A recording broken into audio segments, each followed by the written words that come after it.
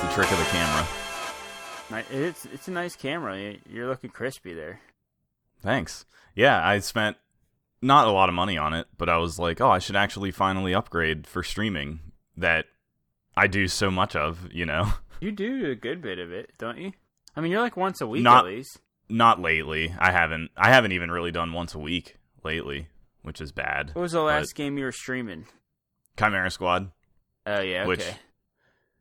Which we're going to talk about on this episode. Yeah. Yeah, I'd just get right into it. This is the Whiff Punish Games cast. I'm Nick, joined by AJ, as always, to talk about games of all types. As always, except for last week. Except last episode, I guess. Last episode, yeah. Last episode was a special one. The Final Fantasy VII Remake one. Thanks again to Mike for joining. Yeah, thanks, Mike. I thought that was pretty good. Got actually some attention with that one, which is great. This is perfect. I keep forgetting to mention things because we only do this once a month, but I want to reiterate that we are on Spotify now. AJ and I don't love Spotify personally. Spotify, the exclusive home for the Joe Rogan podcast. Yeah, that's very frustrating. And but the non-exclusive home of the Whiff Punish podcast. Yes. How's that sound? So if you prefer Spotify, just reminder that we are there and you can follow us and then you'll be notified when you get new episodes. Also, I forgot to mention that we have our store on the Final Fantasy episode. I'm going to buy some more stuff. I have a couple pieces of clothing, but I think I want more. Yeah, so there's always a link in the description for that. It says, I'm Sebastian, call me Seabass.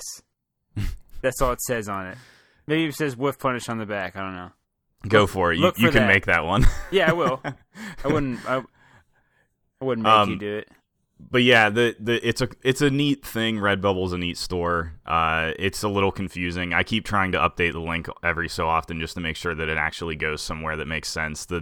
I haven't totally figured it out yet, but yeah, if there's any questions, you can email us at feedback@2v1podcast.com. Or just hit us on Twitter, because that's the best way. Twitter's easier. Yeah, Twitter's the easiest, which is at Whiff Punish Game. But with all that out of the way, because it's been a while, haven't done any Whiff Punish businessy stuff. Whiff Punish isn't on TikTok yet. No. I have no interest in TikTok. You know what's funny, though?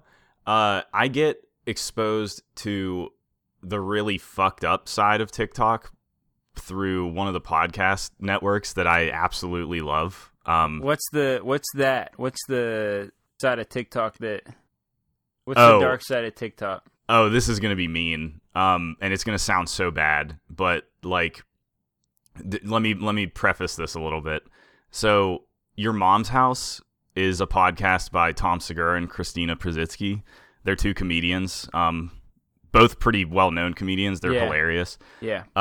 Their podcast is phenomenal. It's one of my favorites. I actually watch the video version every week now instead of listening to it because they just pick shit off the internet and laugh at it, and some of it's really fucked up. And I can't believe they even like talk about it or make joke about it. But the thing that they do this new thing with TikTok where it's like this whole segment where I don't even want to say it. You just if you watch Your Mom's House, you know what I'm talking about. But it's people that you probably shouldn't be laughing at, and they laugh at them. Is their whole brand? Yeah. So that's the only TikTok I ever see is that shit. So I don't even really know what it's. Is it just Vine again? Yeah, it's like a video editor, social media platform. It's kind of a weird thing where they have.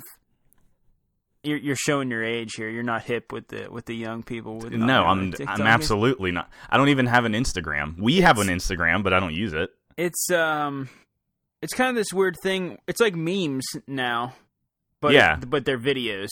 Mm-hmm. So people will use like lyrics of a song, and then the meme will be like, "When I stumbled in last night drunk," and then it'll be like a Michael Jackson song or something, and they'll be it's I don't know. There's some pretty funny stuff on there, but there's also like 95% of it that people just need to spend time doing other things, I think.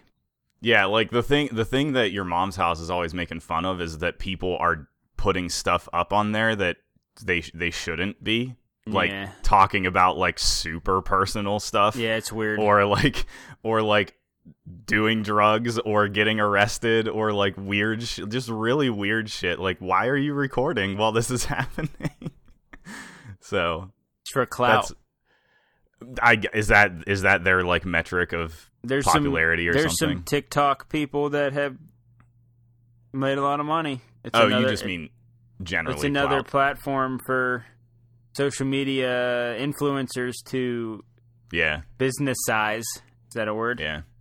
I don't know. It's not. Make a brand. You know what I'm talking about. Further their brand, the social media brand. TikTok famous is a thing, and it's the like the scrolly nature of it. Like scroll past is like I think is what's good. I don't know why Vine didn't hit the way this is. I don't know if it's because everyone's home and it's easy to burn an hour on there though. Just like you look at your watch and you're like, oh my gosh, I've been scrolling through here for so long, and I don't have anything to say for it. Yeah, this is why I'm not hip to that, because my vice with that is Imager, and I only do that at specific times. Like, I make sure not to waste time on that for that reason. I end up on it at work most of the time, but... Yeah, that's different, I guess. Yeah. I try to limit my social media time when I'm at home to, like, the toilet, but, you know... We'll see. We all fail. We're all human, right? Not me. What are you? I have ascended. And Josh is a cyborg, so I guess that's right. Josh is a robot. I guess I'm wrong in that aspect. Yeah. But whatever. Do you want to talk about video games? I do. I want to talk about video games and some other things. But okay. I haven't been playing as much as you. I finished Ori, which will undoubtedly be probably very near the top of my Game of the Year list at the end of the year, if I'm not mistaken. Oh yeah, I there was not a minute of that I was really. For some reason, the first one was the same way. I am just delighted to play that. Yeah, like the whole I just don't get frustrated the whole time. It's like weird the way. You know, you want like a Metroidvania platformer to be tight. You know what I mean? Like you want that word to describe. And I would say like Hollow Knight is a tight playing experience. I think Ori is not that way at all. I think it's like very loose. Like it's the opposite of that. And for some reason that works so well for that game. Even like we talked about the combat a little bit. Yeah. And you say you didn't really need it to be there. No, I think it got in the way of the game sometimes. They had so many like pickups that you could use like for the combat that I had so much fun just like changing out those pickups, and I there was times where I wasn't even like really fighting, you know what I mean? I just put the sentry on, and so and I would change it for different bosses. I don't know. I enjoyed the combat like more than I was ready to not like it, and I like the whole. There were so many different things that you could equip to like change how you fight, and you could have played the game without doing that. Like it didn't force you to engage with that part of it, and like I didn't for a while, and then as soon as I started doing that, I was like, oh. I realize why you would get bored with just hitting the X and swiping the sword. There's some other stuff here that works better in situations that makes it so I don't have to just like play it like it's Hollow Knight. Do you know what I mean? Yeah. I feel like I mention this all the time, but like I like to experiment in games, like when they let you do that. And I just didn't do that with Ori. I just didn't feel the need to. It wasn't even like I found the most effective thing just did that over and over. I just didn't really like want to engage with it at all because it's not really necessary. It's not necessary, and the enemies in that game are very secondary to like what else is going on. So you're kind of I can understand like why you would do that, but I'm just commenting on the openness of like all those things that you can equip kind of made for a nice little toolbox, like playground toolbox kind of thing. And that game was sweet. I can't praise it enough. I didn't have to pay to play it. Yeah, that's true. It's on because of Game Games Pass, and it was awesome. So definitely the golf clap for me for Ori. I'd give it a golf clap. I think we did probably on that. Oh, okay. Episode. Well, But now you've completed it too. I mean, I really like that game. I just, obviously have to find the one thing, and that's the only thing I talk about. Yeah, it's all good. I mean, I think I texted you when I was playing, and I was like, dude, I don't know if it's just this game or if it's Metroidvanias that I don't know. It's something about it. It's just like it hit the perfect spot. Whenever they make you want to explore, that's good. That's a good one. I think that part of it is like the pacing of that game is just like as you're running to your goal or whatever, there's just so many little like pathways that you can go down that are, okay, here's a life upgrade, here's another weapon upgrade, like, and it drip feeds that at such a pace that you're just never like stuck, or you're never wondering what to do, or it was just, I don't know, it's good. You know what I just realized? I think the thing that Ori does really well, I can't remember the first one because it's just been so long since I played that, but like the whole searching for extra things and like coming back to areas and the whole Pathfinder Metroidvania thing of like, I got this upgrade, now I can do this thing. Ori does it really well because it's like a challenge to get that thing. Usually, almost every time. Like it's like a little platforming puzzle that you have to figure out how to get to it, but you always know it's there. Or there's some like weird thing to come back and do that requires some sort of performance, even if it's not hard. But like in Metroid or even the old Castlevanias, they kind of don't work like that. Like once you have the thing that lets you bust down the wall, and it's it's a room right there, and you just grab it. There's the item, yeah. But like in Ori, it's like I have to do this like triple jump and then bust down the wall and then jump off of like one of those orbs in midair, and then I can get this thing. Like you have to like combine multiple abilities to do it, which is this is a good segue cool. into one of the games I'm playing, because I do agree with that. I think Ori is a game that does collectibles like very well. Not to the point where I felt the need to 100% the game, but definitely to the point that it added to my experience of playing it, where I would take time to go try those things because A, they're fun, and B, I could always use like more upgrades. Do you know what I mean? Yeah. And so just moving on from there, there's another game that I'm playing right now, Luigi's Mansion 3.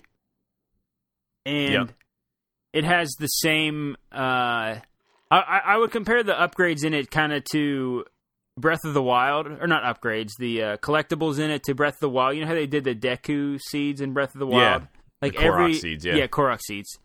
Which one of them was... One of them had Deku seeds, didn't it? One of the Zelda games? that's Ocarina and Majora's Mask. Yeah.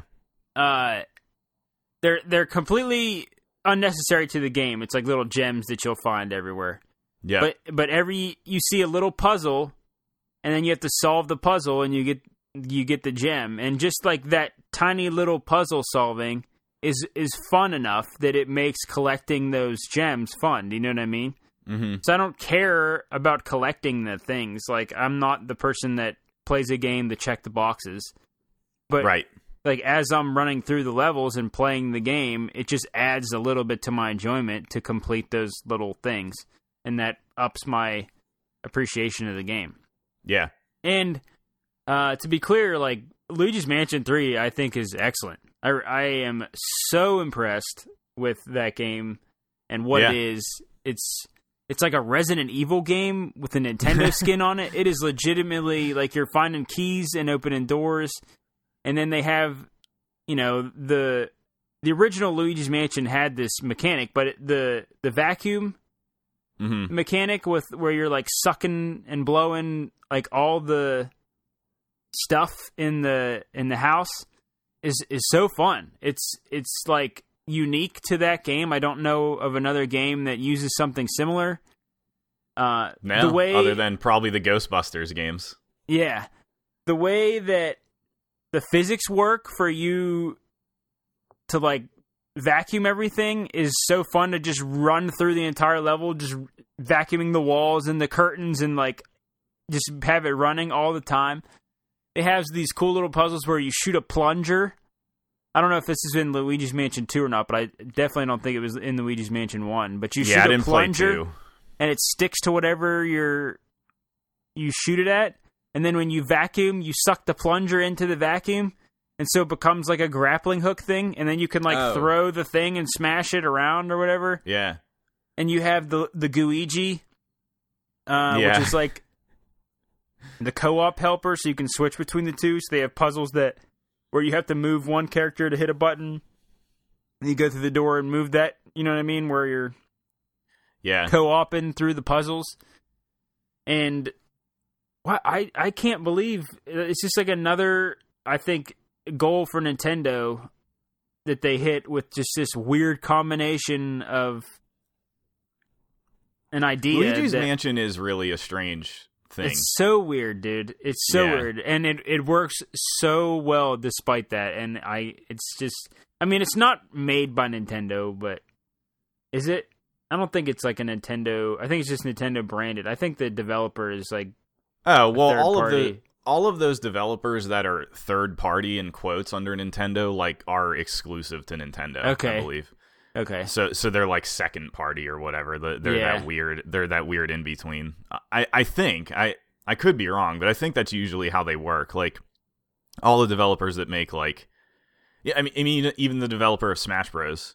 You know, like they started out as technically like a subsidiary of Nintendo. And they only make Nintendo games. Smash Bros is like video games, the game now. What do you mean? I just mean like it's like not just Nintendo. It is. Yeah.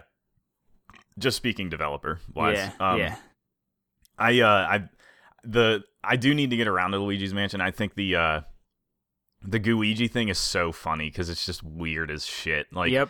And it makes poop. It makes poop noises whenever it comes out. It's like Luigi's made this like dark pact to split his soul somehow. It's like what is the rationale behind Gooigi? Did he get possessed by a ghost or something? Like what? No, did they explain any of that? Yeah, it's one of Egad's inventions, and it's just to help. Okay.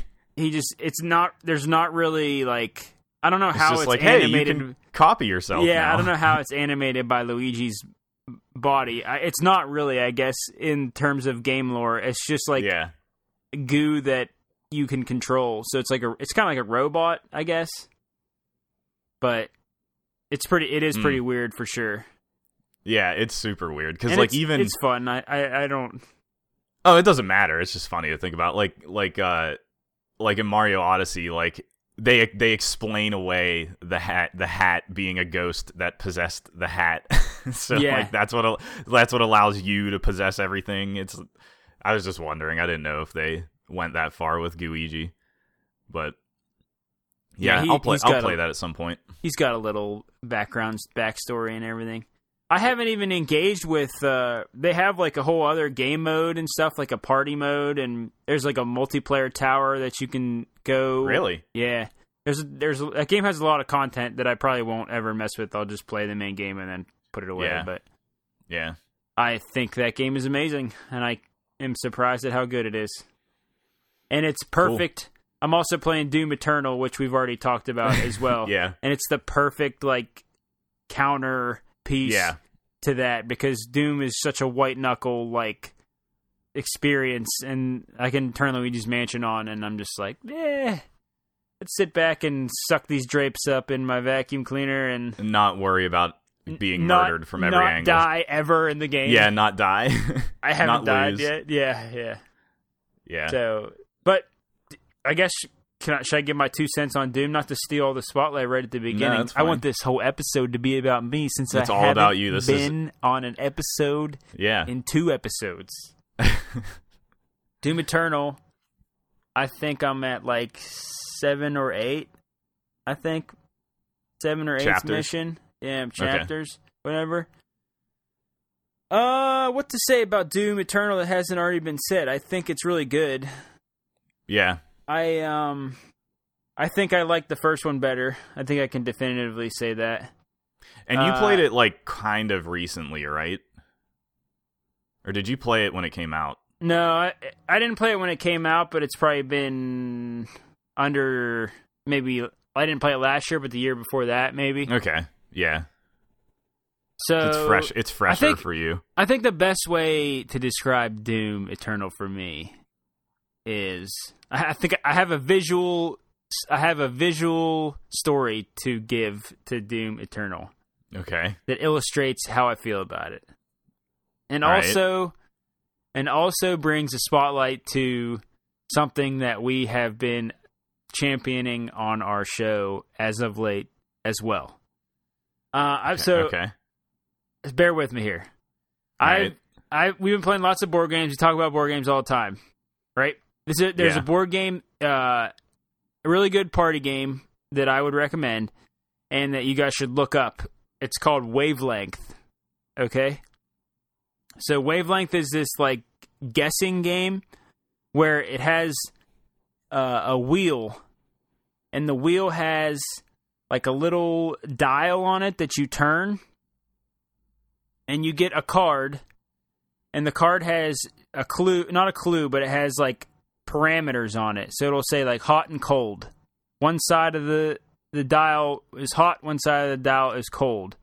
And then you randomly get a area between those two parameters, and I have to come up with a clue that matches that parameter. So I'll say like coffee, and then the crew that I'm playing with needs to guess where on the dial coffee falls on the hot and cold scale. And so they turn the dial to where they think that my clue is coffee, and then you reveal at the end of the game like how close you were to the parameters, right? Does that make sense? Yep. And if you're close, you get 4 points. If you're like you're trying to guess how the person who set up the thing feels about a certain thing, right? Well, sort of, but it's not always how you feel. Like I can do a clue. Oh. Okay. It's just it's not my personal feelings, but I guess it is since I'm giving a clue. But you that's what I thought. Yeah. You have the right idea. Yeah, because you have to like kind of know each other in a way, don't you? Well, not necessarily. Some of the clues are just like if I don't want to get too in the weeds with Wavelength. All right, we're getting derailed on my example here. But anyways, let's pretend. I'm curious how this relates to Doom. Let's pretend that I'm playing Wavelength and I get a card, and my clue is like intensity and non-intensity. Okay, those are the parameters of my card that I drafted for this Wavelength game. Okay, and then we're gonna say AJ's playing Doom, and that's my clue. So the developers put the dial where they thought AJ would enjoy the intensity of this game. I gotcha. All right, and then we reveal what my actual enjoyment is, and the dial is just slightly off to one side of the amount of intensity that's in the game to what I would enjoy in the game. Does that make sense? Yeah. Does that provide a good visual for? Because I don't want to like knock the game for it. Like I don't think it's the game's fault that there's too much. I just think like the combination of me playing on a controller, which doesn't have literally enough buttons for me to do what the game wants to do on it, which is a weird complaint for video games, but like, it is kind of, and it's like a thing specific to Doom Eternal lately. Like that, I've never really. Have other people said that? Mm-hmm. I mean, Giant Bomb is like pretty definitive about saying you should be playing it with a mouse and keyboard. It's just like the weapon switching and weapon mod switching. Yeah. Like the game wants you to run forward and move at this pace that it demands in order for you to stay alive at all times. And I have to take my fingers off the run thumbstick in order to switch things. Do you know what I mean? Because the D-pad is what switches. Oh. So I could probably solve this by changing the control scheme, but I don't like to do that really in games. I'm not a person that moves it around unless something's egregious, like Cuphead or something. I really don't either. Yeah. And because of that, like I will get hit because I have to stop running in order to get the right weapon mod on my shotgun to blow the gun off the arachnopod. Yeah. Huh. I didn't know how it worked on controller. I never thought about that. That's interesting. Yeah, and like your grenade and ice bomb have to get switched out. Like I don't have a button for each of those. Mm-hmm. It's funny you say that because I thought it was weird that you have to switch between the two on the same button. Like you have to do it on PC also. Like you can't just do both of them. Yeah, you can't have them both equipped at the same time, which I don't like. Why not? I didn't really understand that. Like why do you have to switch them? But yeah, that's one thing that is the same between the two. So for styles. Doom, like I think sometimes I'm playing and it sings like I'm just ripping through demons and I'm just like a force of nature, and the game is enforcing that by giving me this cool story about the Doom Slayer, that he's just like this man out of legend that so he exists between space and time. Yeah, it's really cool. And then sometimes like they just have too much stuff in the level, and I'm getting hit by splash damage from every little thing that I can't even tell where it's getting hit from. And then I'm trying. You feel like you can't breathe. Yeah, it's just which I liked. I actually thought that was a benefit to the game, but I totally get it. It works like 85 to 90% of the time, and then the other 15%, it feels like a mess. Kind of, really, is what I would say. There were plenty of times where I got like backed into a corner, and like kind of got stuck and couldn't like jump out of a thing, or like I kind of just then you're just like get hit from like 7 things and you're instantly dead. It happened. Yeah, it happened. That happened in classic Doom, like that. That's where that's kind of just what I always go back to. Doom. It's and like I maybe it's 30 years later, so like that's not an excuse. It's just, and I don't know if that was on purpose. It's just it's just how all the things come together. Sometimes you get screwed and can't get out of a situation. So, I mean, I died plenty of times. I struggled through that game in some spots, like pretty hard. The Marauder for sure was like that was a real test of will. I think if I hadn't been streaming that, I would have been flipping the fuck out. That's funny. Like jumping up and down and screaming and stuff. There's some weird design elements that they used with some of the goo and radiation like levels. It's just like, I don't think this makes the game better to include it. Like I understand that you're including it here because it's a thing from classic Doom, but I don't know, whatever. Yeah, putting in something that prevents you from moving, where in the a game that is you moving around, I just don't understand like why. Yeah, I didn't really get that. I don't know. And that's the argument against the Marauder too. It's like you're kind of constantly moving and shooting, and now the Marauder you have to sort of stop and like kind of measure your attacks and make sure your distance the right place, and it's a similar thing. My problem with the Marauder wasn't like the counter attack shot thing, because I was fine with that. Yeah. There was like a ghost dog that was bouncing around the level, so I would like run out of ammo or health, and then I would have to sprint at the one lone zombie that's in the room, and the dog's like hitting me like as I'm trying to run to the zombie, because I have to get close to the zombie to use the shotgun to make him blink so that I can glory kill him, because if I shoot him with anything else he just explodes and then I don't get the health. Yeah. It's just like it gets like way too much to manage in Yeah. The dog it doesn't die. Like you shoot at it like blinks out and then blinks back. No, so that's what I was going to tell you, because I think this was like not communicated at all. The dog only shows up whenever he's like taking a lot of shots to his shield. So if you never let that happen, you never fight the dog. And that's my problem with the Marauder overall. Like, that's really the only critical thing I have with it, is that other enemies in Doom have always been able to hurt each other and fight, and sometimes are fighting each other and stuff. And you'll see that happening in Eternal all the time. Like, they're just attacking each other before you get into an arena. And the Marauder is also susceptible to that, but because you can't just shoot the Marauder...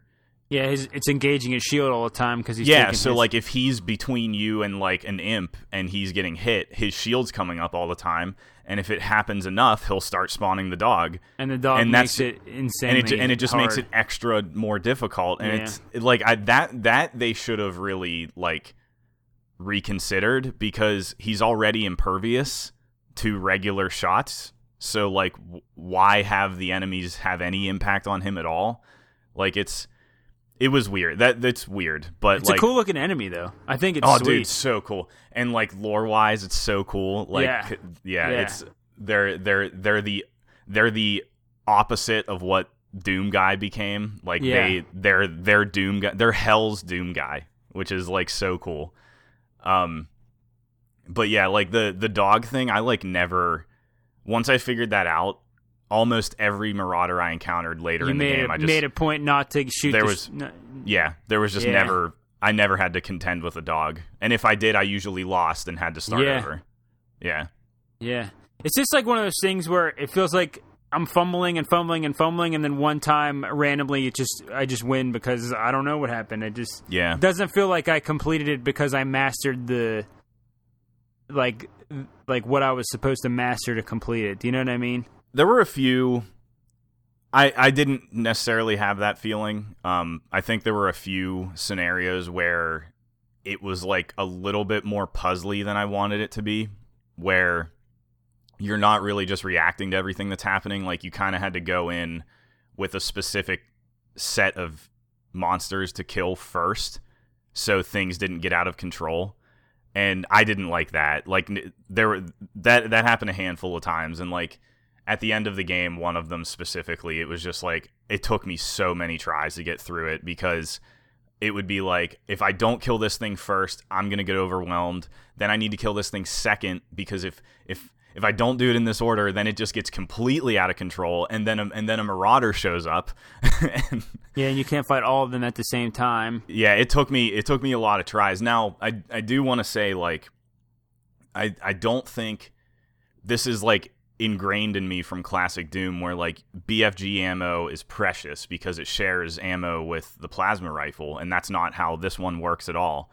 So there were plenty of times where like I didn't use the BFG, and you totally should, because you get ammo for it like at a pretty decent pace. I never have ammo for that, because as soon as I pick it up, I fire it. I just don't even. Really? I do not hoard that at all. Oh yeah, like, I mean, it could be a room full of imps, and I'm just like, I don't care. Yeah, I definitely saved it for like when it starts to get really insane and I feel overwhelmed. That's when I would do it. Yeah. And I think there was like this mentality to like sort of hoard it too much, where like I was like, oh my god, I never know when I'm going to get a BFG thing, because it's technically an item on the map, so it like makes it out to be somewhat limited, but it's not that limited, and it was like another thing. It's like, don't worry about it, just use the BFG. You know, like, just do it. Yeah. So, but Doom's awesome. Yeah, it's good. I'll crank through that for sure. Not too long. Yeah. So what have you been playing? You got some new games, right? New in quotes. I think I don't know where to start. I guess like a more recent game, just for the sake of it. I started playing the last Shovel Knight expansion. Yeah, Shovel Knight's a good one. King of Cards. I'm a little disappointed by it. I was really excited to like get back into Shovel Knight. I was like waiting a little bit. I didn't jump right into it. It came out at the end of last year, 2019. And you know, Shovel Knight's just cool. It's like, I love the 2D basic platforming. Like, combat's really simple, has awesome music. It's fun to explore those levels because they're small. and you can and you just get rewarded with money, and you spend money on upgrades, and it's just like this really good constant like reward game.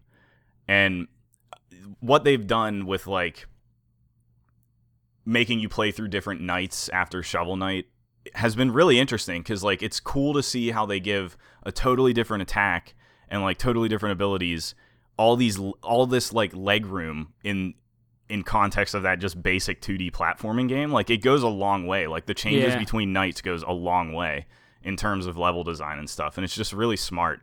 Yeah, and it's cool. I was really excited to like revisit it, because it's been a long time. Like Spectre of Torment was awesome, but that was like 2-3 years ago. It seems like forever ago. And with King of Cards, you play King Knight, and his whole story is funny because this is like a prequel to the whole Shovel Knight thing, where he's like gathering up all of the other knights and bringing them in his like fold, and then Shovel Knight, you fight all of them as you're working your way to, I think King Knight is like near the end. But anyway, you're playing as King Knight, and the joke of the game is that he's not a king. Nobody knows who he is. Nobody gives a shit about him. And like he's trying to win this card game tournament. And with King of Cards, they added in a new game that is like a simple trading card game. And it's really, I don't know how to describe it. Like, I've played it probably for like 5 hours or so now, and I still don't really feel like I know how to play it. And for a simple like 2D basic it's not the card effect game that you should be going for, thrown into like this other game, you know. I mean, they thought it out well. Like it's really surprisingly deep, but like I don't really have a good grasp on it, and it's actually sort of hurting the game, even though I'm trying to play it as much as possible, because I like want to know it as a fan of card games. Like I just want to understand it. And it's just briefly, it's like it's a grid. It's just a grid of like it could be 4, it could be 9, it can get a little bit bigger than that, and every card has a specific like arrow on it, and you're pushing other cards around the board, like jockeying for position of the board, and you're just trying to end the game with your cards on a gem or more gems than the opponent. And that's the whole game. And the whole like moving things around and stuff and shifting them, it's just, I just can't wrap my head around it. Like I don't know why, but it's really challenging. Even though I'm working my way through it and beating things and whatever, like Doom, there's sometimes where I feel like I don't understand how I won. Like I'll finish a game and it'll just work out in my favor, and I'm like, oh, okay. I guess so. I guess I made the right move there, you know. Like they're like, so it's weird, and I like that they attempted it, but. So when you say you're disappointed, are you disappointed with just that aspect of the game, or do you not like the unique platforming aspect that they brought with this character as well? Like the whole thing as a package, or just that part? You know what I'm asking? I think Spectre of Torment was like was the high point. Was a really high bar. Yeah, like cuz they made the story really cool. It was still really funny, and he was just an interesting character. And King Knight is kind of whatever. Like the joke is funny, but there's not really good moments in the story. There hasn't really been, I don't know, like it just hasn't really been anything super crazy. Like I don't know. It's good. I mean, I never even finished Plague Knight because I didn't like playing as him. So I mean, it's better than Plague Knight, I think. But I don't know. I don't know. It's fine. It's like more Shovel Knight. It's fine. I'm gonna finish it. I want to finish it. But I guess I'm just not getting like that feel. Like maybe after 7 years of Shovel Knight, like what should I expect? It's enough. It's enough. Yeah. So yeah, it's okay, and I applaud their attempt. I mean they added a Smash Bros version there's to this a whole, too, which arena battler. Yeah, I didn't try because like I'm assuming you can play against AI. Like I can't imagine they're expecting too many people to be able to play locally and stuff. But But yeah, I didn't try that, so there's a whole other piece to this that got added. Does that, like, when I open my Treasure Trove edition of Shovel Knight, will that be on there free? Do I have to buy the King's thing? It's all included. If you bought Treasure Trove at some point, or like you didn't buy Shovel Knight from the very beginning, it's all included. It's not separate. I don't think there's, sweet. Which is nice because I don't think there's a single way to even get confused by that. As far as I understand, like if you bought Shovel Knight when it first came out, it automatically got upgraded to Treasure Trove. And if you didn't buy it when it first came out, the only thing you can buy is Treasure Trove. Yeah, I believe so. So I bought Treasure Trove when I got my Switch. That was the first time I played Shovel Knight. Was on my Switch, and I played through all 3 campaigns that were available at the time: Plague Knight, Shovel Knight, and Spectre Knight. I definitely think Spectre Knight was the coolest and most fun, but I really enjoyed the Plague Knight campaign too. Like, especially after you got some of the upgrades, like later into the campaign, it made his platforming mechanic like a little less punishing and more puzzly and fun. Yeah. So I would imagine that I would like King Knight as well. It might just be that you've played better platformers in the last couple of years. I don't know. I mean, I like King of Cards. Like, it's good. It's I guess I just had really high expectations for some reason. I don't know why. It doesn't surprise me for you to say that it's not your favorite thing. I don't know why. I wouldn't expect that from you. I think also just because, like, I've probably spent too much time trying to bang my head against the card game when it's like almost entirely optional. Like, you don't even really have to play it, but like I want to learn it. Like, I hate not understanding it. It drives me crazy. And it just makes me feel stupid, which is never a good feeling. And that's super frustrating as somebody who plays card games, you know? So I've probably like ruined it on my own. In your own like, head. Yeah, like I did, like it's not actually like a problem. It's just something, it's like, okay, I'm going to play the card game and I'm going to figure it out this time. And I don't figure it out this time. And it's just, But yeah, it is almost, the card game is almost entirely optional. I think there's like 1 or 2 that I've encountered that you have to play, and they're just so easy. So I think they knew like what it was going to be. Yeah. I got speaking of card games, this is a random thing that I just tried last night, and I'm not sure not a lot of people are aware of it actually, because I hardly heard anything about it. But Riot, League of Legends moguls, and their current Counter-Strike Overwatch game Valorant that like took Twitch by storm.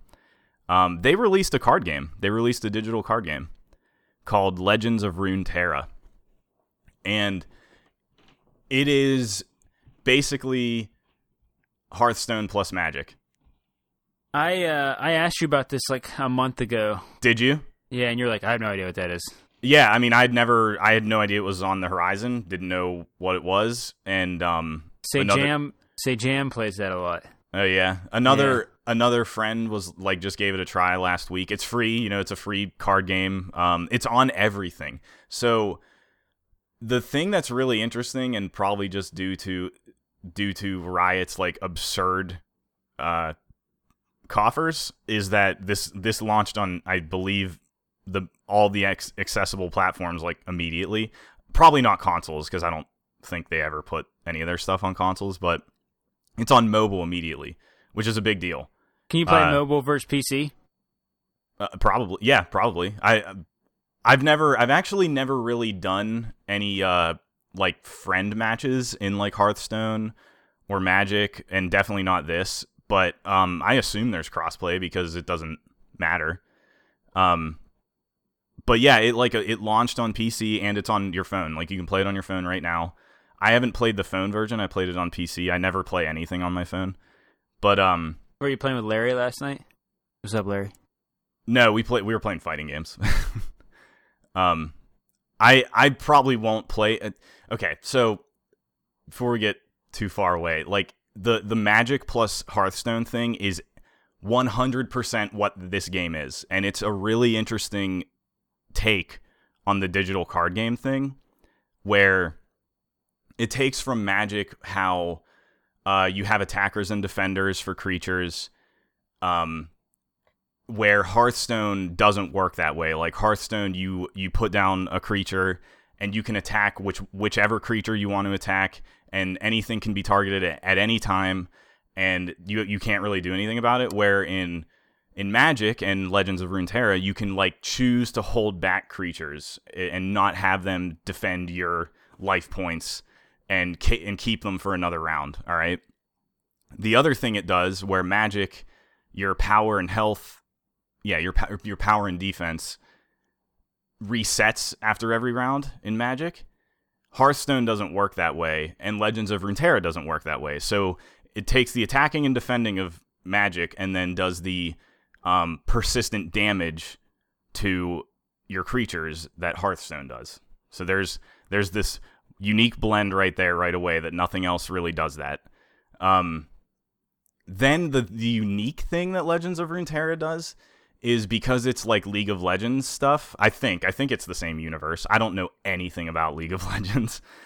There's hero cards that can be in your deck, and the hero cards are just, I believe they're heroes from League of Legends, and they have special abilities where you like level them up in a match. So if you meet a certain requirement while the hero is on the board, they'll level up and they'll get this extra ability or like higher stats or something. I think that's how they work in MOBAs, right? They punch you yeah, and like that's where, like, coming off of League of Legends, like that's a really interesting, very specific like evolution of that idea into these digital card games. Like that's a really cool idea. I think that's probably the only cool idea in like Legends Pokemon, of Runeterra. evolving your Pokemon in the middle of game. a match, kind of, in the Pokemon card game specifically. Yeah. So like that's the biggest thing. And then I think the second biggest, like, very weird thing about this is how it does player interaction. So we've talked about the stack in Magic, like, offline before, and how like things resolve, and it's really intricate and in depth, and all these timing triggers and all these things. Like, it depends on so many factors. And Legends of Runeterra, instead of like one player taking their whole turn and using all of their mana to like play as much as they can and then it's switching to the other character, it has phases like Magic where you play stuff. There's an attack phase, there's a second phase where you can play more stuff if you have more mana, and then it's the end of the round. However, when you play something, it immediately gives the other player a chance to respond. You don't have to have a specific kind of card that goes fast or is instant like in Magic or whatever. It's just, okay, I'm going to play a card. Now the opponent plays a card. Then I'm going to play a card, and the opponent plays a card. And then we get to the attack phase, and like the attack phase just switches round. That's the round switching, is like who can attack this round. Yeah. And the thing that the fact that you can kind of like instantly respond to things without it being a very specific card type totally changes the game, because it's like, oh, I put down this super powerful creature. How are they going to respond? It's not I put down the super powerful creature, buffed the hell out of them, buffed everything else. Now it's their turn, and how are they going to respond? Like you get this like more, you get this very obvious back and forth right away of like you're constantly kind of adjusting your strategy instead of just doing something and seeing how they react, or like trying to bluff and stuff. So it's like all of that stuff is really cool and makes this game very different.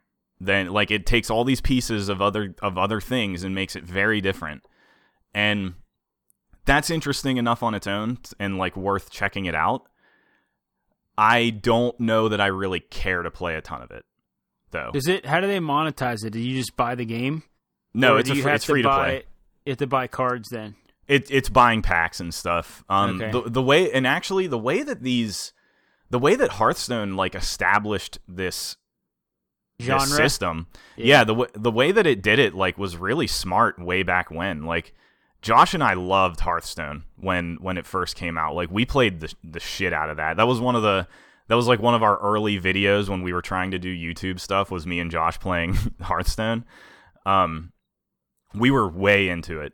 And it's so smart because it gives you reasons to play every day, because it gives you in-game currency every day to buy stuff for free. Like, you don't really ever need to spend money on those games. And that's Magic the old Arena, games as a service trick, man. That's how they roll. But they do it the best. Like, nothing else does it as good as this. Nothing. Did Riot make Hearthstone? Who made Hearthstone? Blizzard. Blizzard, okay. Because it's based on World of Warcraft's universe. Yeah. Warcraft, not specifically World of Warcraft. But like they established Did you this... see the World of Warcraft movie? No. I have no interest. Ask me anything about Warcraft. My most experience with Warcraft is Hearthstone, actually. But yeah, like you can get going in all of these games without ever spending money. Like, I played a lot of Hearthstone when it was first out. I played it competitively. I played ranked every day. Never spent a single dollar on that game. Not once. That's awesome. And like Duelist, one of my all-time love, my favorite of these ever, and will never be topped, I don't think, Duelist, I did spend money on because I wanted to support them. That's the only reason. Yeah.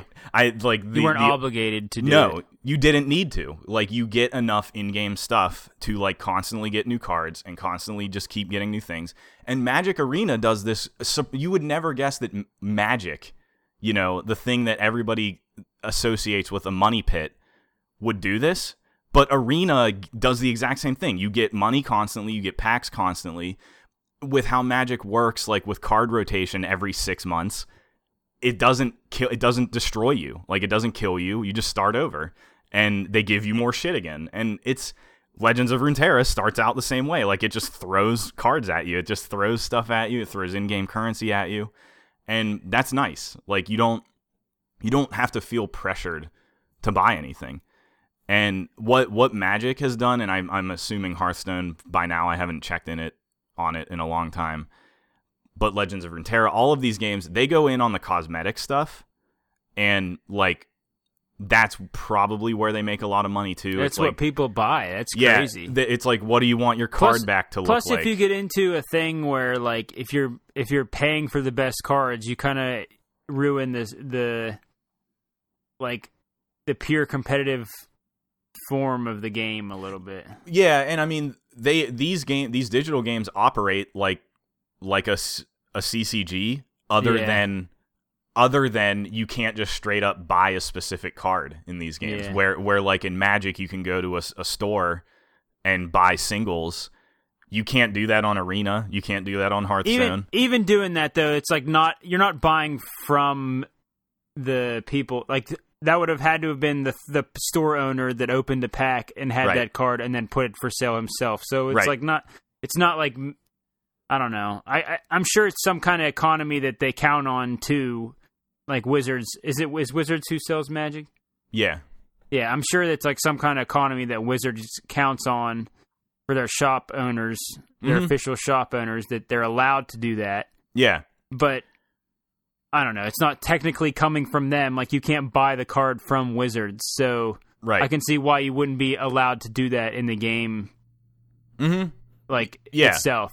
That's what I mean. Within like, the you rules can't, of the game. You can't just throw money at these digital games and you probably, if you paid some like absurd amount and just bought decks, I'm sure they have burner and accounts that do that kind of thing, because don't they have that for everything, like PUBG outfits and all that kind of stuff? Well, where you buy a burner account that has all your stuff that. Well, maybe we're getting a little into the weeds on some stuff, but that depends on specific things. Like, you can't trade cards in these digital games. You can never trade cards. Yeah. So like, you can't make an account, hope to get something, and trade it to the other account. You just can't do that.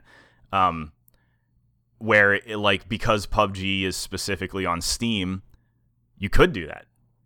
You can doing Steam accounts, because you can trade items between Steam accounts. And so I don't really know much about this game, but this is interesting part of this conversation. Artifact, the card game for Dota, which was a huge failure on Steam, and a really interesting card game.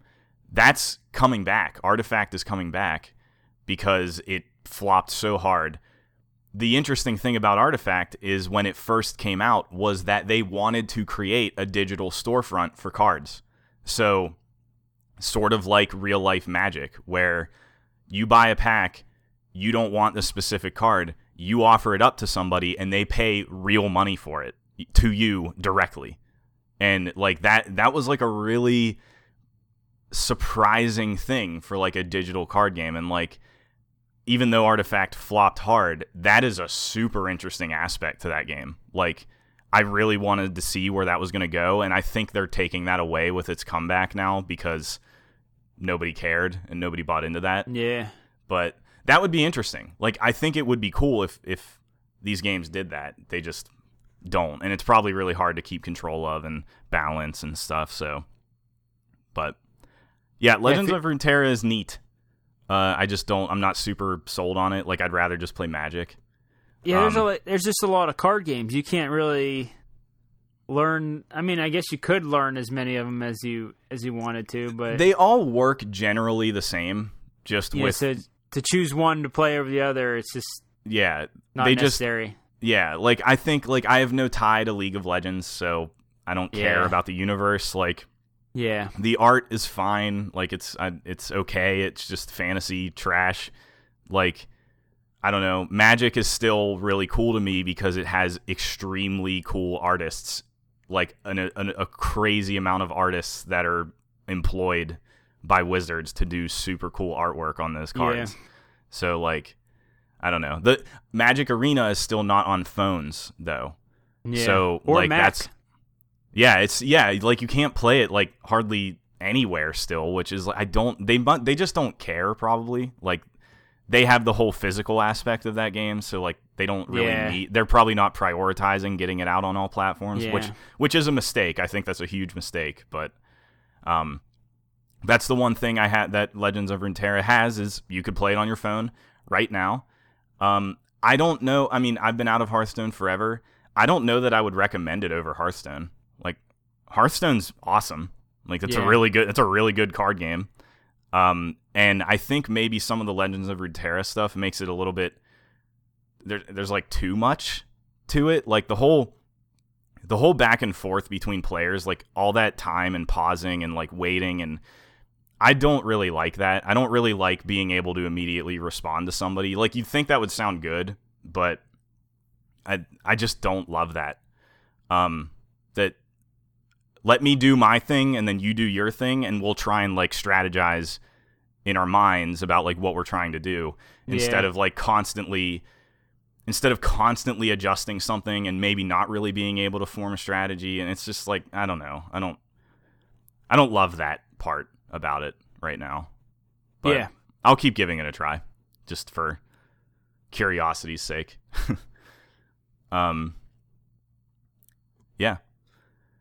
I don't know how much I want to talk about.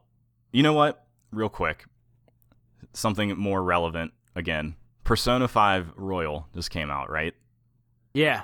It's the Persona 4. It's the remix of Persona 5, which got me thinking, I really need to play Persona 4 finally because I have wanted to play it for years and I've never played one of these games.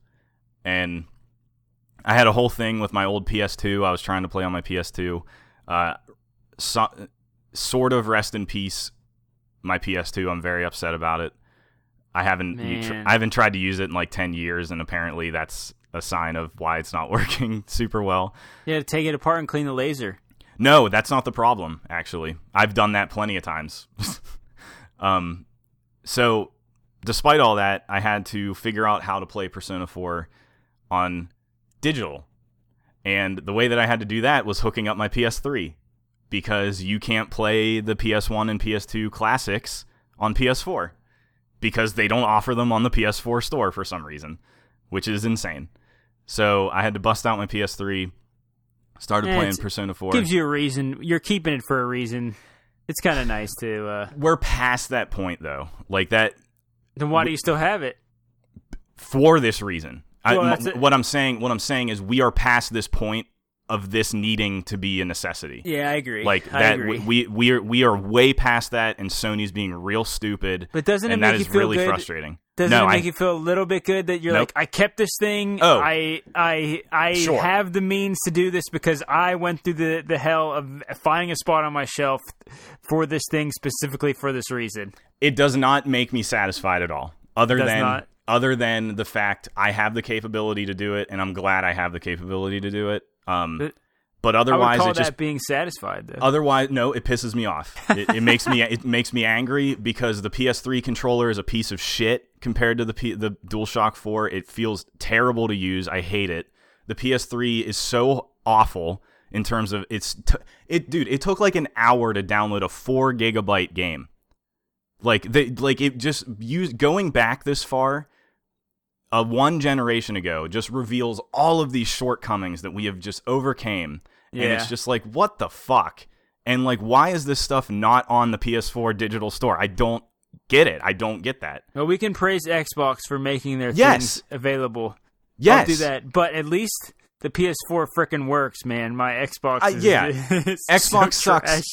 It's Xbox so sucks, trash. but they're doing the right things as a service.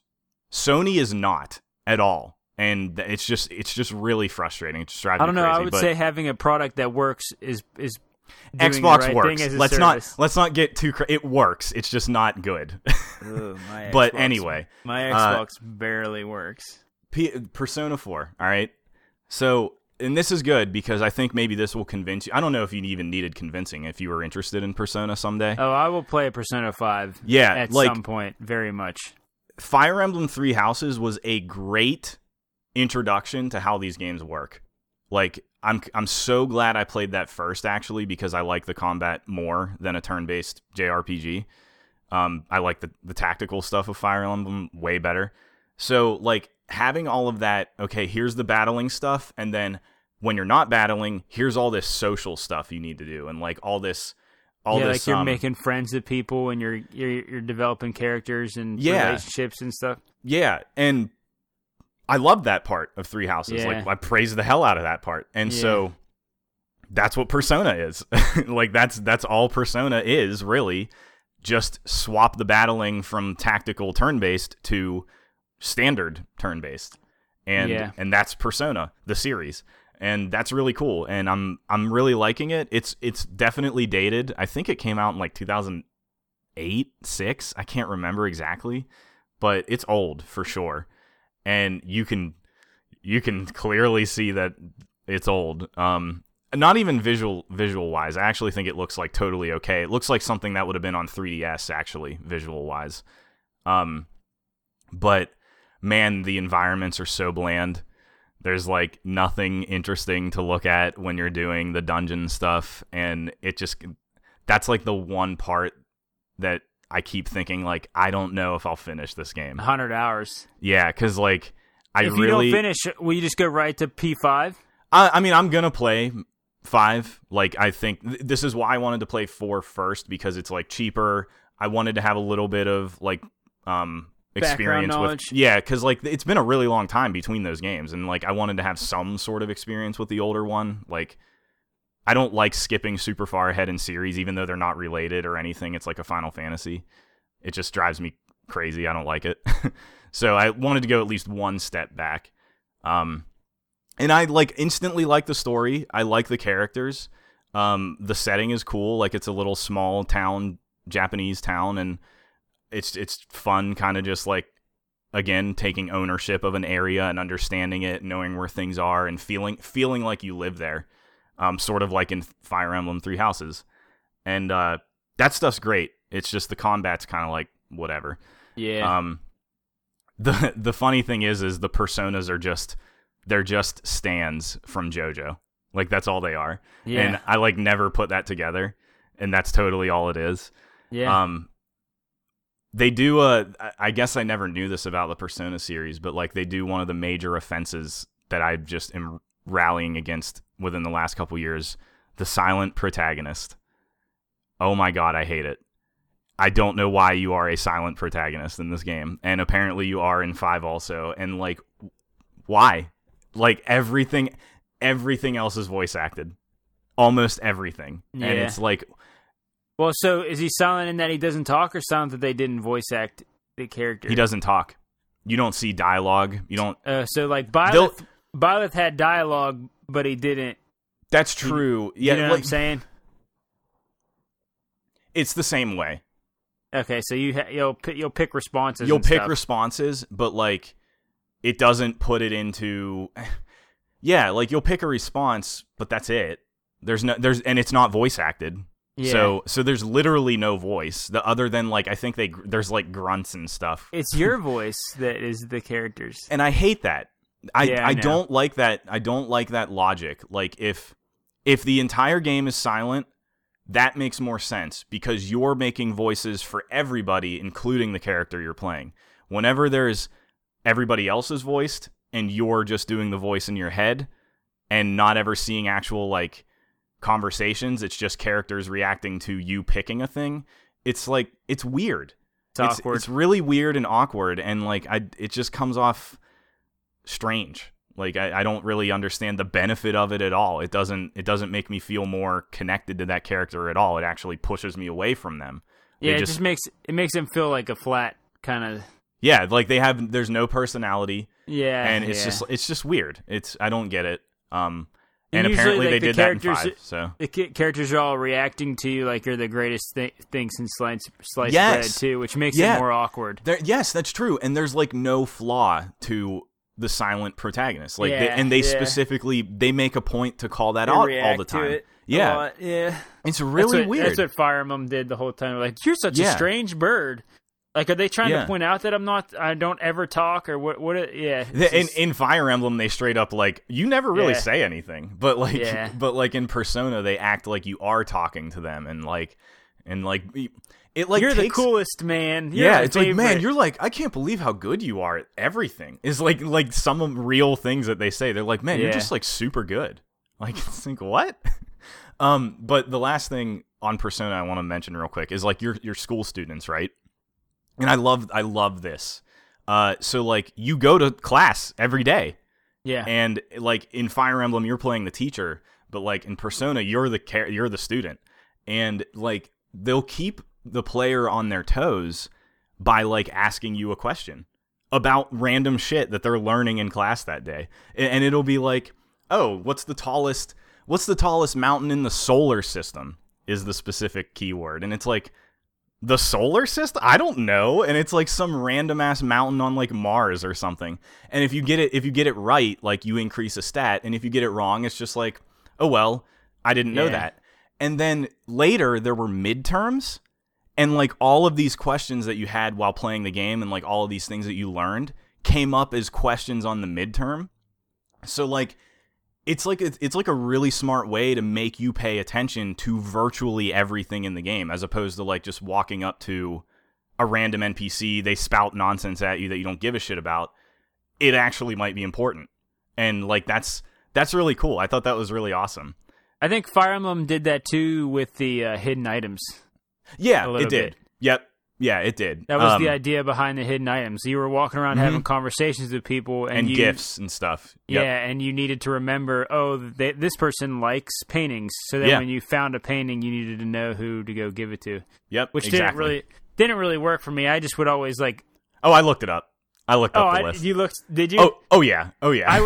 I would go to the person and then click down through every item I had. Nope. Hit A, hit A, hit A, hit A. No time for that. There was too much to remember in that game. There was no way. I gave up on the gifts like halfway through. I was doing gifts just to boost their relationship level, because you can just give a gift over and over and over. Yeah. But yeah, that's exactly what it is, and it's cool. And I'm glad I gave this a shot, and I'm excited to play 5 at some point. I think Persona's a really cool. I can say after putting some hours into this, I think it's a really neat series. It's a really unique thing. No surprise there, really, to be honest. Yeah, and it's just cool. Like I've played a lot of Final Fantasies, and having like Persona's not a long running one in quotes. The Shin Megami Tensei technically is a series that I think is long running in the amount of games released, and they're all different. But it's cool because like I've always heard of those sort of like this super long running JRPG series I just had no knowledge about, and like comparing it to something like Final Fantasy, which I'm pretty familiar with, they're just so different, and that's really neat. Yeah. Yeah. So I'll be playing that for the next who knows how long. The next year and a half. Yeah. I have a couple things I can spill on Animal Crossing. Okay. Yeah. My wife. That's relevant. Actually, yeah, it is. It's very relevant. It's actually like the best-selling game of all time. Game I have no interest in. But I got it for my wife. I've been on a weird work schedule because of this COVID stuff, so I've been not home a lot. And I randomly was like, "Hey, why don't you try this?" And I got her Animal Crossing. What's it called? Animal Holy Crossing. shit! What is it called? New Horizons? Is that it? Is that it? I think that's the name. And she has played it to completion. Wow. Which is awesome. I'm very happy that my wife finally got to experience a long video game from front to back. Yeah. I guess you don't really complete Animal Crossing. I was gonna say, like, they technically do have an end state to it where it unlocks like terraforming and stuff. She's right? in the end game for sure. So she saw credits, and it was probably 40 plus hours, I think, of game to get there. Yeah.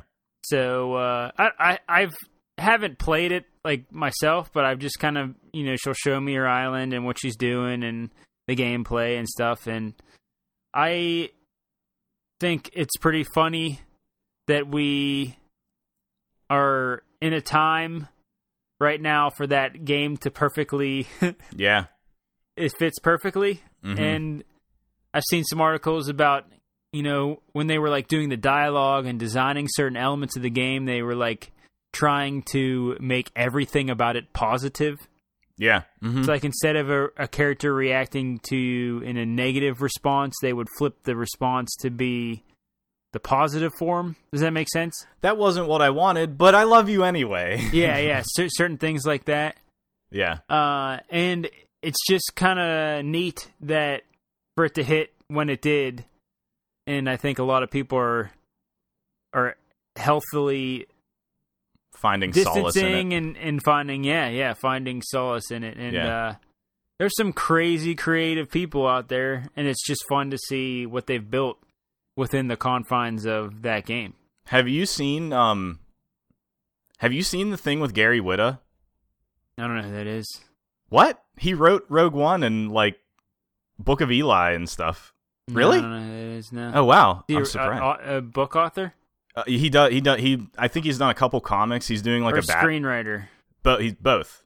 And actually, he originally started way back in like he's one of the old guard of like video game criticism. I think he was on like PC Gamer and stuff.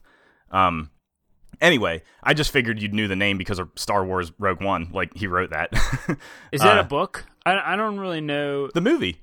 Yeah, I know the movie, but is the movie based on a book? I don't think so. No. Oh. Okay. I don't think so. I have no idea. You know more about Star Wars than I do. The name that I would recognize from Star Wars is Gareth Edwards, who directed it. Oh, I don't know. Okay. I don't pay attention to screenwriters as much, but yeah, keep going. Go ahead. Anyway, he's doing this really weird thing with Animal Crossing where he's getting like celebrities to come onto a talk show that they're doing through Animal Crossing. Like he set up like a late night stage where like there's a desk and there's a couch and there's a house band and he invites like celebrities to come on and then they just do a like voice chat over it.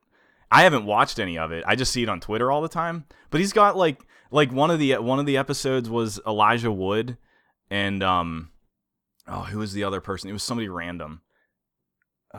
It might have been, but he's doing this whole thing specifically through Animal Crossing that is like taking off. It's really pretty funny that they used Elijah Wood because there was an article that went around with him that he had gone onto someone else's island and like I guess behaved very politely, and so this person was like, Elijah Wood was at my island and he was so nice. Yeah, so like all of these, and like because of this quarantine thing, it's come out like there's a lot of celebrities that are playing Animal Crossing for some reason, and And like everybody's playing Animal Crossing. Are you playing Animal Crossing? If you're not playing Animal Crossing, you're just missing this out.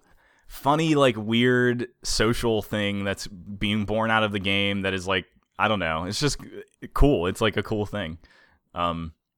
Like I think he just announced that like Danny Trejo is going to be like some long, like this is a thing that is continuing to go on for a while. Like there's like there's future plans of like all these people, and like every time I see until Nintendo pulls the plug on them.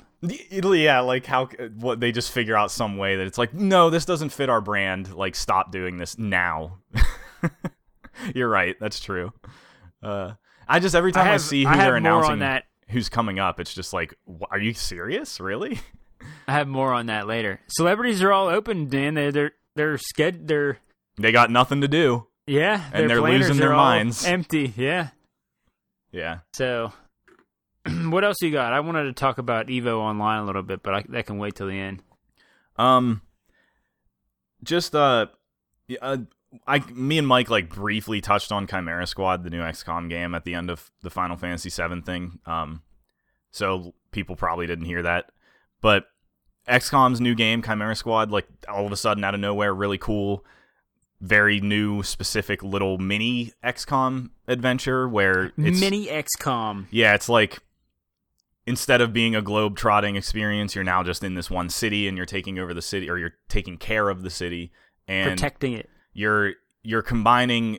Now you have aliens in your squad because like this is post XCOM 2 when the Advent was taken down, and apparently they were mind controlling all of these alien races. So like once the Advent was taken down, now they're just aliens trapped on Earth that have nowhere to go, and so now they have to assimilate into society with humans, and like that's a super interesting setting. Like that is really cool, and that's what this game is just like the weird after effects of, hey, these aliens like sort of killed most of the human race or enslaved them, and now they're integrating into society and they have their own like desires, and like they don't, some don't hate humans and like they want to live with them and whatever, and it's cool. It's like a really cool thing, and it's just more XCOM, which is awesome. But the thing that they added was this breach mode, which is just so fun. It's just so fun. Like you post up outside different entry points. It matters which one you open first and how you open it and who goes in first, and you have abilities based on entering the door at a certain time, and like you try and take out enemies before they get to react. So it's like more cool strategy stuff, really. Yeah, it's like a new to an already rich strategy game. Yeah, it's like a new way to strategize that like is totally out of nowhere and unexpected for that game, and it's cool. It's a cool game. I've streamed some of it. I'll probably stream more of it. I'm like really playing through it very slowly because it's not mind blowing. It's just more XCOM. But it has all the same metagame stuff. I mean, you're researching things, you're building up your soldiers, you're getting different items, you're managing the city and making sure it doesn't go into civil unrest. It's cool. I'm enjoying it.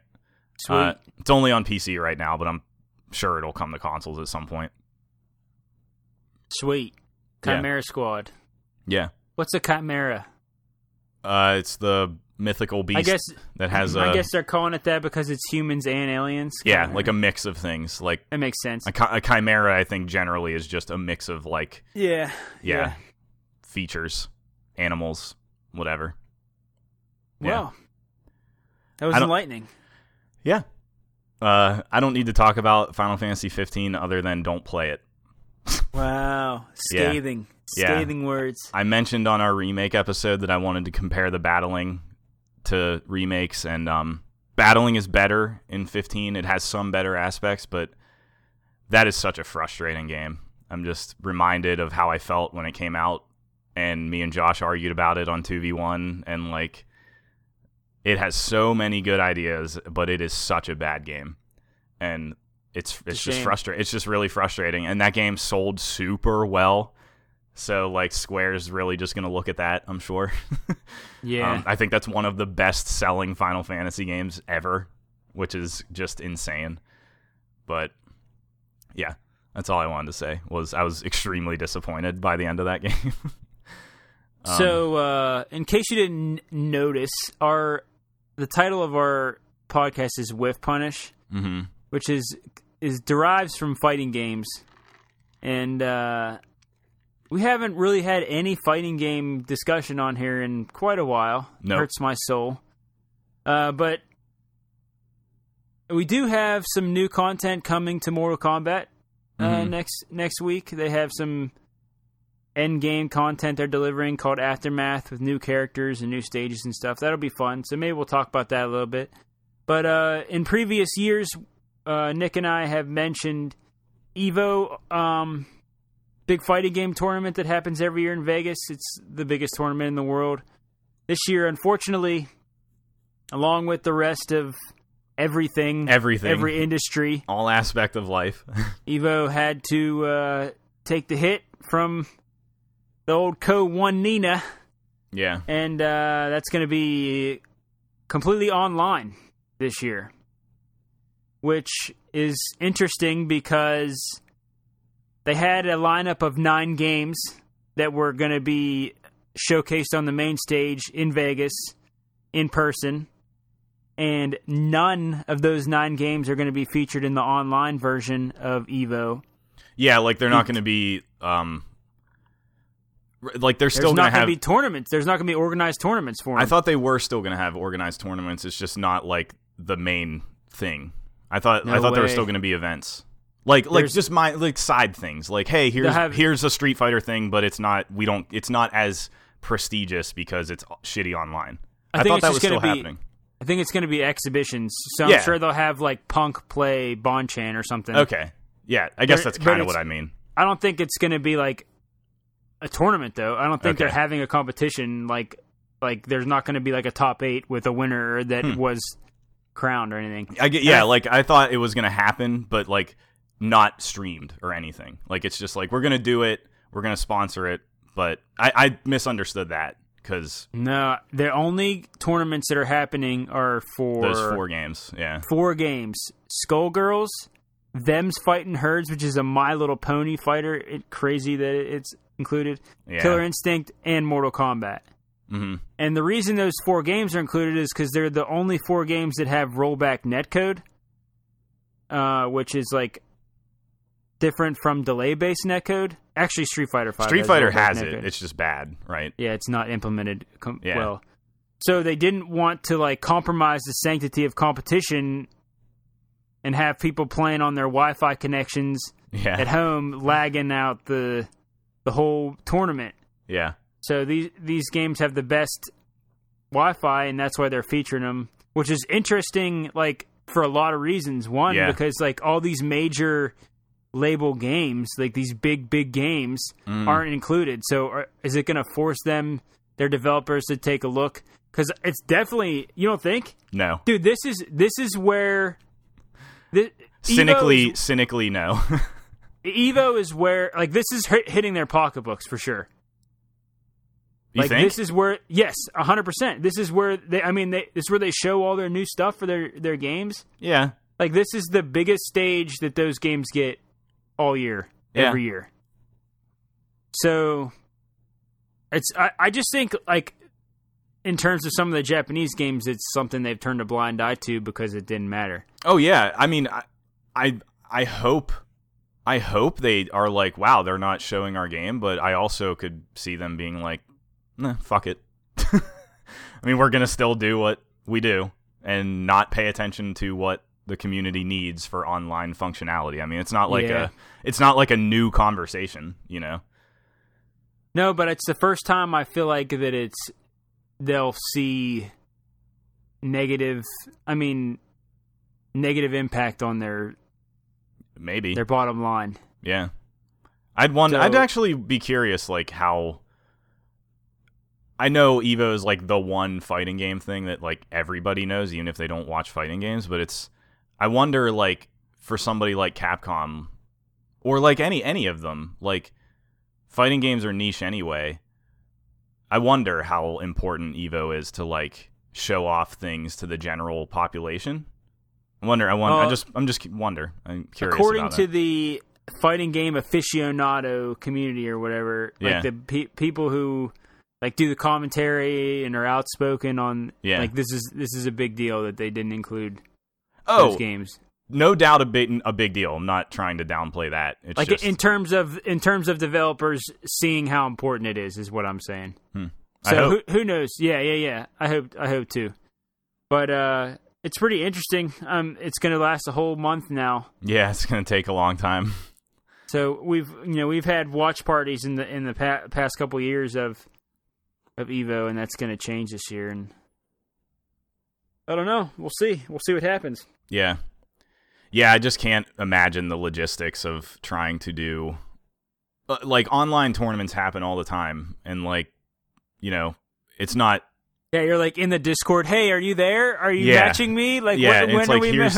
We're in this Send room. me an invite. Yeah, with this person you don't know over a Discord chat. Yeah, I'm supposed to play COVID Man. Okay, COVID Man, where are you at? Are you here today? Yeah, it just sounds like such a potential mess, and I do not envy anybody involved trying to like keep any of those things running. Like, it just sounds awful.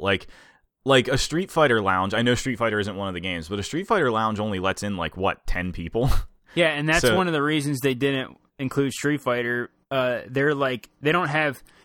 The games need to have good netcode, and they need to have a good just lobby system for you in order to be able to stream it. Like Street Fighter does a thing where if we're playing if there's 3 people in a lounge and me and Nick are playing and Josh is watching, yeah, me and Nick will start the match and Josh won't see the start of our match until like 10 seconds after the match has started. Mm-hmm. So it'll like fast forward the match for like 15 seconds to get him caught up. That's right. Yeah, it has like a bad spectator mode. Yeah, they couldn't have spectator mode. Like they couldn't have that stuff on a grand stage. I guess they could. It would just look weird. Yeah. Silly. Yeah. Yeah.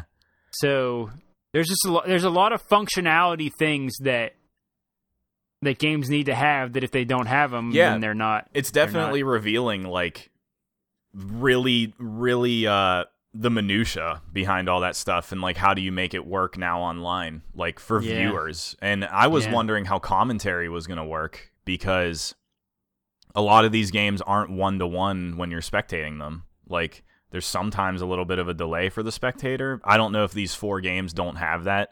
I don't remember a delay in Mortal Kombat, actually, when we were playing it for the spectator. So, Mortal Kombat, I have watched. There's been online tournaments since because they have like a whole online season that launched with MK11, and like they'll commentate from home on these events. So normally, like, it's just the 2 commentators like in a chat, like me and you are right now. Yeah. And the 1-to-1 wouldn't matter because you don't see the players anyway. So if there's a delay on what's happening, then it's the same for the 2 commentators, and that's what the stream watchers would see. So actually, that's not necessarily true. So delays are different for different people, especially on Twitch. Like, you might be seeing something 5 seconds ahead of when I'm seeing it. Yeah. Even though we're in the same chat, and even though our chat is like 1-to-1, you might see something happen before I see it happen. And it's like really minor, and I don't think it's going to make a big deal, but it is true. It's a reality. Like that. I don't think they do through stream, though. I don't think like they do it through Twitch. What do you mean? You mean like the commentators are going to be like in the lobby watching it or whatever? Yes, is that what you're saying? Yeah, okay. Yeah. So they would have 1-to-1, and then. Yeah, I didn't even think that's the way to get around it. Yeah. Yeah. That's what I'm saying. Yeah. Okay. Because like having a stream of a stream. That's introducing all kind of craziness, which is what you were talking about.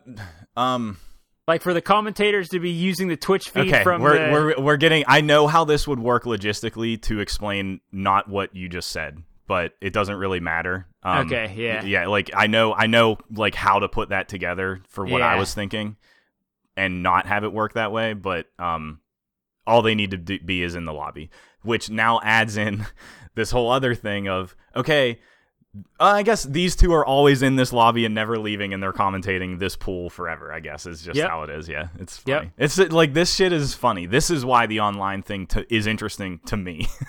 The logistical part is interesting, I think, because it's like... Not the gameplay. No, because I definitely don't give a shit about them's fighting herds. I've never thought that looked interesting at all. I don't really care about Mortal Kombat either. Skullgirls is cool.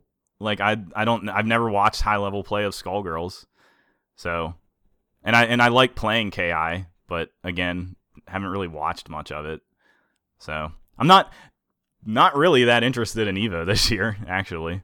If you don't have like a familiarity with how mechanics work, it's less interesting sometimes to watch fighting games because you don't know how impressive like the things that are happening are.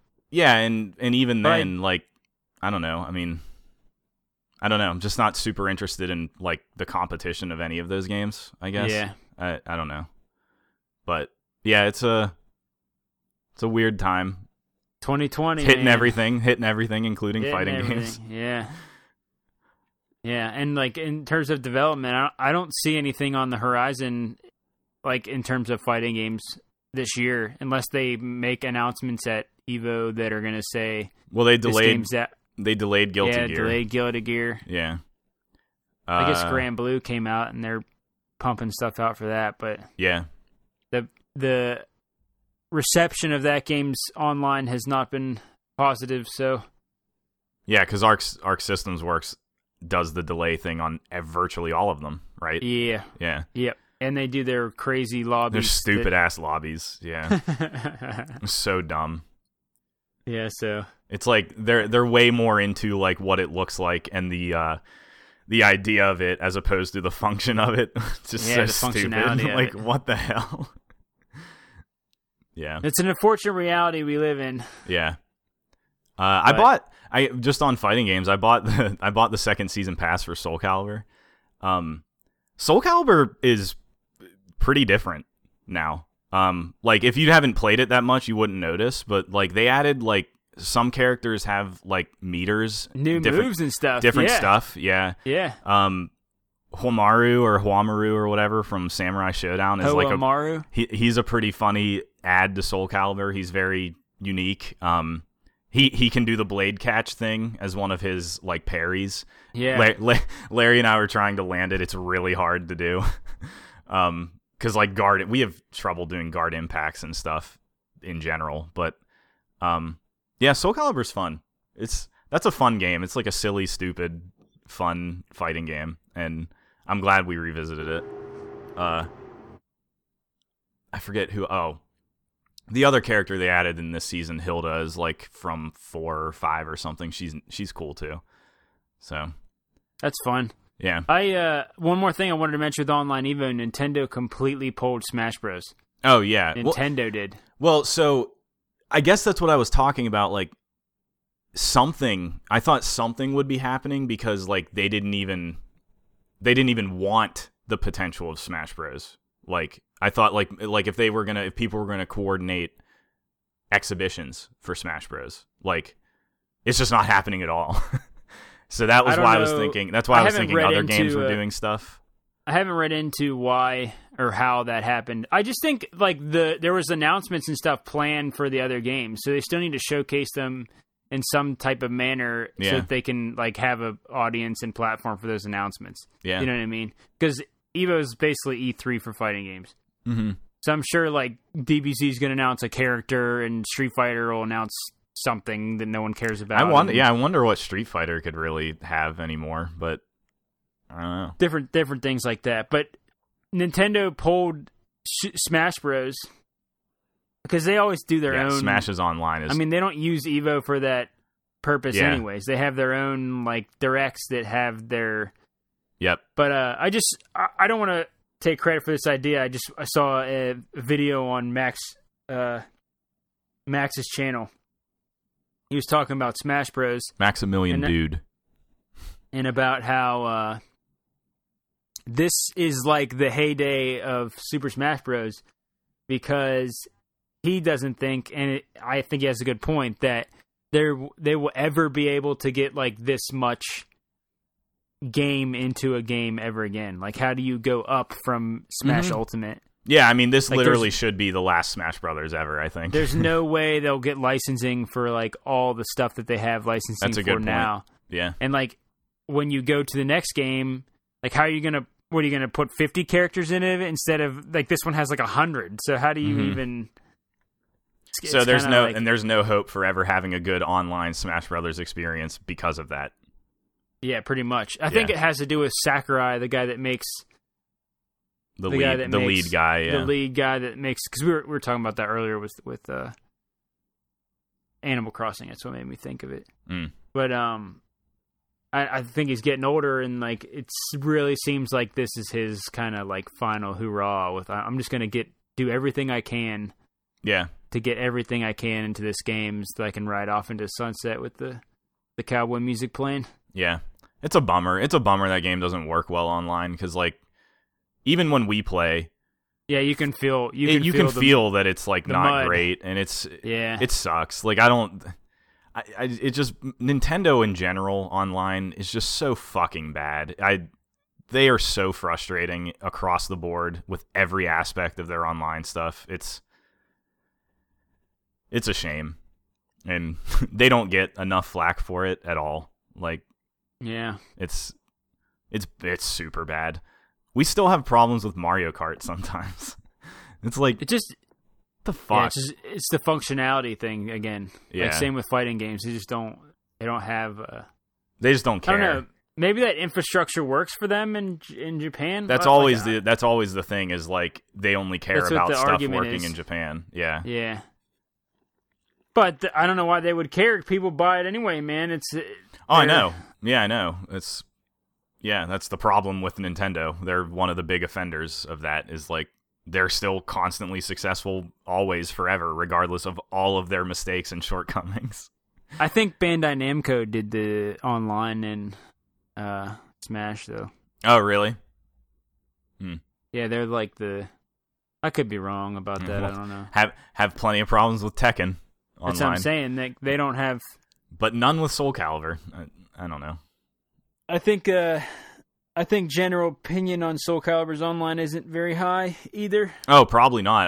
All I have is experience with, playing with friends. I've played that game a little bit online. I don't remember lag and stuff, but we played a good bit of Tekken online. Like it was fine. It got worse. It always has been. It got worse for some reason, because when Larry and I were playing, I was like, wait, I just remembered when AJ and I last played this, we also had problems for some reason. Yeah. Like, I don't know what happened, what changed, but I don't know. There's a lot of information about like online gaming and how your netcode affects it and how your connection affects it, and it's kind of a thing that I've recently been looking into a lot, just so I don't. It's frustrating enough playing fighting games that I don't need the added frustration of like questioning whether my connection's working all the time. Do you know what I mean? Well, it's just so weird, because it's only ever fighting games that I notice connection problems. Well, there's a reason for that, though. I mean, like shooting games. You would only notice like with your target. There's just not. Fighting games are like more of an exact science, I think, that you can see. Whereas like a shooting game, like you're only going to experience the lag in like your hit detection of your shots, and like you're not a pro COD player, so you're not putting the target right on the guy and keeping it there steady. Like, you know what I mean? I'm not saying you're not good at the game, but you're going to be moving the target around a little when you're shooting at people, right? Like spraying a little. Yeah. So your hit detection's kind of it's not something that you can like look at and see, oh, I definitely had the target on him there and it definitely didn't work. Do you know what I'm saying? Like I don't know. I mean, you could tell. I think you could tell, like that you would see the character moving, like jumping around, like phasing in and out, which is what you see in fighting games. So, like, a fighting game is two people. I understand where you're going. It's between two people. And, like, the data is getting sent back and forth between two people, right? Mm-hmm. Yeah. So if there's like one instant where that data doesn't get sent, that immediately, Yeah. like is going to affect both players' experiences of what they're seeing, like in the game. Mm-hmm. Whereas I feel like in a shooting game, if you're running and like your data gets missed a little bit, like there's still a whole map of people that that won't get affected by you jumping forward a couple steps. Do you know what I'm saying? I don't know about that logic, but yeah, I don't know. I mean, I get the, like, you're focused on just one other person, and it's very obvious when you see things happen in a fighting game. But the other thing too I'm is just saying, like you see lag in shooters too, like it happens, and it doesn't just affect somebody you're looking at; it affects you it affects you moving and everything. So, like, my point was that just doesn't happen as often across all other online games as you notice in fighting games. They have better netcode. Yeah. Yes. Yeah. Like, I mean, it just that's the bottom line. Yeah. Like for whatever reason, fighting games are like this one specific genre where it's just the like online functionality has not caught up with the current status quo. Mm-hmm. Is really what it is. Yeah. And that's why people are saying it's a big deal. Yeah. That EVO's online, and it's forcing that aspect of the genre into the spotlight. Yeah. Anyway, enough in the weeds about that. It's interesting. It is. I mean, it is interesting. Yeah. It just sucks to not really care about it this year. I don't know. I think too, like a lot of our experience playing like Tekken, Soul Calibur, like you haven't played much of that one player, so like your only experiences is online matchmaking, like between me and you. Yeah. So sometimes I would say we don't even know how bad it is, just because like you haven't experienced the like offline P2P no lag scenario. Oh, I see what you're saying. Yeah. To compare it to like what we constantly play. Do you know what I mean? Yep. Yeah. So there's like that to think about too. Yeah. But yeah. I don't know. Yeah. That's all I got really for the day. I'm gonna play some more Mortal Kombat. What do I have on my docket right now? Once I finish Doom and Luigi's Mansion, I don't know what I'm gonna play next. Yeah, I don't have a plan for anything, because there's like not Last of Us comes out in a couple weeks, but I like kind of don't even care. I don't know. I'm sure we'll talk about it and play. You'll be playing it when it's out. Part of me wants to not play it. I know, but you can't. You'll have fear of missing out on that too much. I would, yeah. I don't know. We'll see. The game that I really, really want to play this year is Gears Tactics. I'm like trying to get my hands on that, but it requires a whole PC that I'm gonna have to build and buy. I mean, I'm just gonna say, I don't think you should go through all that effort just for that game. Well, I would play Chimera Squad. I would use it for streaming.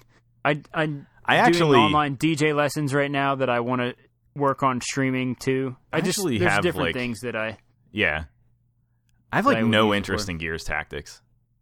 I think it sounds awesome. I thought I would, but like after seeing some of it, and it's like I'd rather just play XCOM 2 again. You know, like I don't really like. That's a shitty mentality, because usually I want new things, but like it doesn't look like it does anything more interesting than a very good game that already exists. So like, I can't speak on this because all I do is read, but I read that it's not quite as like focused on punishing you as much as XCOM is, whereas the whole thing is where you're like kind of setting up combos with your teams. So it's like they compared it to like Mario Rabbids, where you're trying to get the most out of like one. You set your guys up and get the most out of one maneuver, as opposed to like XCOM's long objective based scenarios that constantly like cut your feet out from under you because like the bad guy teleports in, or you know what I mean, different things like that. I don't know. It sounded from what I read, it sounded different enough that I was like, yeah, that sounds sweet. I want to play that. Yeah, I don't know. I watched Giant Bomb play it for a while, and I was like, yeah, I don't think I need to worry about playing this. I mean, maybe like when I have Game Pass again, when it's cheap, I'll check it out then. But like, I don't care about the Gears universe, so right away, whatever. And then I mean, it takes away the metagame, which I love the metagame of XCOM. That's like, I like that part a lot. Yeah, I agree. So if you're just going battle to battle with like some minor changes to the tactics, like, I don't know. I kind of forgot it existed already. Like I've just like put it out of my mind in a lot of ways. Because I was looking forward to it, but after seeing some of it and reading a little bit about it, So. Yeah, I don't know. It was never going to be better than XCOM. I don't know. It's would funny never to me expect that your it. opinions changed. I would never expect it to be better than XCOM. That's true. But yeah. I guess I was hoping it would be. I was hoping it would do something different enough, because like what you described, you can do in XCOM. I mean, that, like, not to just pinpoint on that one thing, but like, I don't feel that way in XCOM. I mean, I know it's hard and it's punishing, but like, you could play it on an easier mode and it wouldn't feel like that, you know? Like you could, yeah, I guess, you could do all of that setup stuff and whatever. It's like, I guess I just mean design wise, they weren't going for the same. They weren't trying to put you in the same scenarios that XCOM puts you in. Is all. But yeah, I don't know. I don't know. Without playing it, it's without hard playing to, it, yeah, exactly. Yeah, it's hard to even argue for that. So I don't know. Yeah. But I want to. They didn't release it on Xbox for no reason at all. It will be coming out on Xbox though. Like, there's you no don't current date for it. There's no. It will come. It will come out on consoles. It's not. There's no way it won't. It just might. It just isn't immediate. I thought that was interesting that nobody knew that. I didn't know that. I thought it was coming to both of them. I don't know. They don't have any games for Xbox. They didn't communicate that at all. How did the Xbox release an Xbox game and then they're like, oh, sorry, you can't play it on Xbox? It's pretty funny. Like they don't have a bunch of games that I have to. Yeah. It's frustrating, dude. Yeah. That company frustrates me so much. I don't know. That's all I got though. Yeah, I don't think about Xbox too much ever because it just doesn't affect me, I guess. Yeah. But yeah, I don't have any board games to talk about, and this is the long. We're at the long portion of this anyway. Yeah, I assumed we'll get back to it. People probably don't have much board game time to play anyway. Most people are probably still in isolation or coming out of it. Yeah, I mean, if I lived with a girlfriend still, you damn know I would be forcing board games. But you're darn tootin' I'm playing about board games. So I don't know how many other people are in that situation, because I know you and Monica she likes games, so like that's, we play that's quite good. a bit. But yeah, I would be forcing that a lot. But next time we'll have more for you next time. Hopefully. But yeah, that's gonna do it for this one, I think. Thanks for listening as always. Check us out on, as always, yeah. Check us out on various platforms, social media, and sometimes I stream at twitch.tv/lostinacontraption. And check out our store. The link will be in the description. There's not just t-shirts. There's other weird things if you want. There's buy socks. some swag. Yeah, you can get some socks. Check out my wife's blog. Mm-hmm. popcornreviews.com, and play games. Yeah. Listen to Tame Impala. This is the perfect time to play games. So, yeah. All right. Until next time. See you later. Later.